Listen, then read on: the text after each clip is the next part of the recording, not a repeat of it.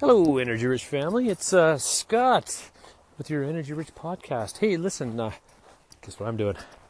That's right, I'm going to get milk. It's Thursday. It is a wonderful January day. I can't believe that not even a week later we're having weather it's well above zero, and not freezing. I don't have my hat on. Snow's melting, which means it's really good snowman weather. I don't know if they have snowman weather where you live.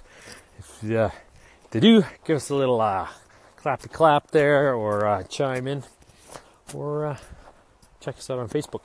Stick out your face. Anyways, what a nuts week. As some of you know, my life is divided into many aspects. I'm a dad, husband, of course, those are first and foremost, but I'm also a massage therapist, crazy wizard of energy technologies. I'm a student of Tony Robbins, student of Donnie Epstein, Ken Wilber, and Rudolf Steiner. These are all my mentors. Some of them are no longer with us. Some of them are very much alive and well, and I'm thankful because the content is always evolving. I'm also the president of our community association here in our lovely little village in the valley, Bowness, located in Calgary, located in Alberta, in Canada, smack dab in the middle of planet Earth, which may or may not be flat. I don't know. I can't really check. So anyway, all these parts. I'm also kind of an organizer of photography groups, and all these aspects of my life add up to very full moments that I'm very proud of in one moment, and very kind of upset and stewing on a next. But each one of those include a bunch of people, and without these people, it'd be pretty tough to get anything done, and it would be pretty meager existence. So from this little kid growing up in Kamloops, who was kind of afraid of people, to a people person now, who's not really afraid to talk to everybody, but becoming more and more in tune with other people's rhythms and reading them. Earlier this week, we had a social media troll decide to take a run at our website, and basically, with his level of understanding, thought what we do is outside of his comfort zone, and decided to make it known to the rest of the planet. And we can look at this as he is from a universe of thought. I am of a different universe of thought. And, we intersect, and we should be able to accept each of us from our unique perspectives. After all, we are unique people. But he seems to have filtered the world into a very black and white, us versus them polarity. It's fine. That's the prevailing culture that we live in. I had a bunch of choices. I could have reached out to him and thanked him for his feedback. I could have reached out to him and had an argument with him, which would have just been an energetic fight. Really, his energy versus mine. Who's got the greater energy? Who's able to attain the better argument? And that wasn't clearly what I wanted to do. I could starve it for oxygen, meaning just ignore it. And that's ultimately what I did. I just put him on mute, blocked a few of the people who decided that they wanted to comment, and just brushed my hands away over that.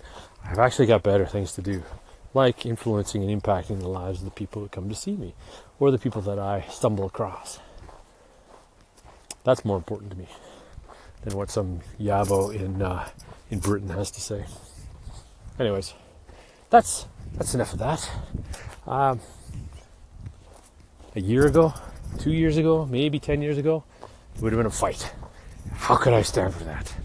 Well, I have different priorities now, and it seems like a step back to slow down, to talk to somebody like that when I can just press on with the mission that I'm on.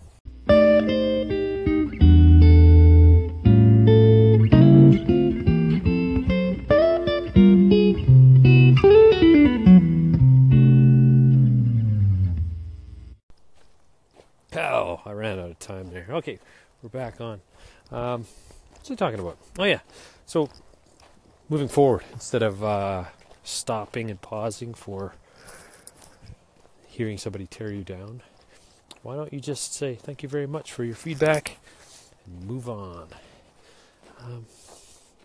We're here for such a blink. Like literally, we are here for such a blink.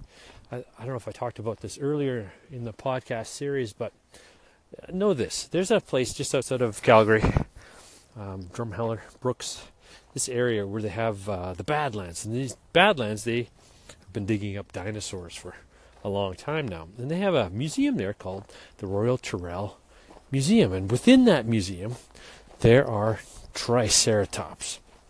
They've got the skeletal remains of a bunch. And they've got 4 or 5 of them all lined up there. And you will see one Triceratops. It's got a little wiggle to its horn. The next one has another little wiggle. And then there's a third. Well, on the plaque, the little card that's sitting in front of them, it says, there's the difference. It's the horns. And the time frame to get that little wiggle is about 20 million years. Okay, let that sink in. 20 million. So we are here on planet Earth for such a blink. Like that. Gone. Why do we focus on the things that are wrong, that are broken, the things that we don't understand, the things that we want to tear down, the things that we want to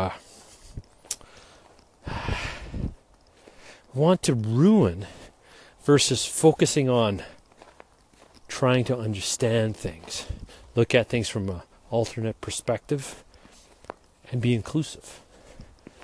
So Rudolf Steiner and Ken Wilber all talk about this epoch, this change.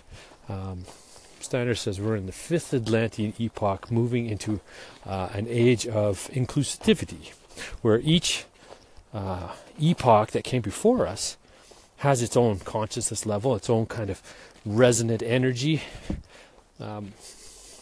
Think of like Stone Age, Bronze Age, Iron Age, but of the mind. And we were we, as in collective tribe, long time ago, and then we slowly moved our consciousness into the I and the ego. And all of a sudden, science flourishes. We're able to think individually, which is kind of cool. So it brings us iPhones, which I'm recording this on. It brings us jet planes, all these really groovy things. But we are on the tipping point now, the cusp of that next, I'm not going to say evolution, but shift in consciousness, where we're going to go back to we with the I installed, if that makes sense. So anything that came before now has a place. Anything that came before is now included. Good, bad, ugly, doesn't matter. It's all part of our learning process. And it's for the collective good, with these individuals popping up, like Elon Musk, or even Steve Jobs. They did things for the elevation of humanity, made a big profit. What if somebody actually did something for the elevation of humanity just because? Wouldn't that be groovy? Well, I think we can actually do that and still have the things that we want and desire, the materialistic things. But we're going to come up a level, and materialism may always still be there, but the spiritualism, the animistic, the idealism, I think we're going to see a little bit more of a shift where people are not focused, but again, inclusive. Well, I think that's about it for today. If your head's aching at this point, it doesn't really matter. As Jim Carrey says, maybe you don't even have a head. It's just an illusion. It's possible. I don't know. Feels pretty real, but is reality really real? Are we just a simulation? Are we, I don't know. Anyways, I'm going to let you go. Have a great day. I'm going to enjoy this nice warm weather. Maybe get outside and build a snowman. Talk to you soon, everybody. It's been Scott with your Energy Rich podcast. Signing off, and don't forget, January 20th, Energy Rich Day at D-Land Family Wellness. We're going to rock out some SRI, some networking, and Some Wim Hof. Thank you, Vincent, for coming out to do this.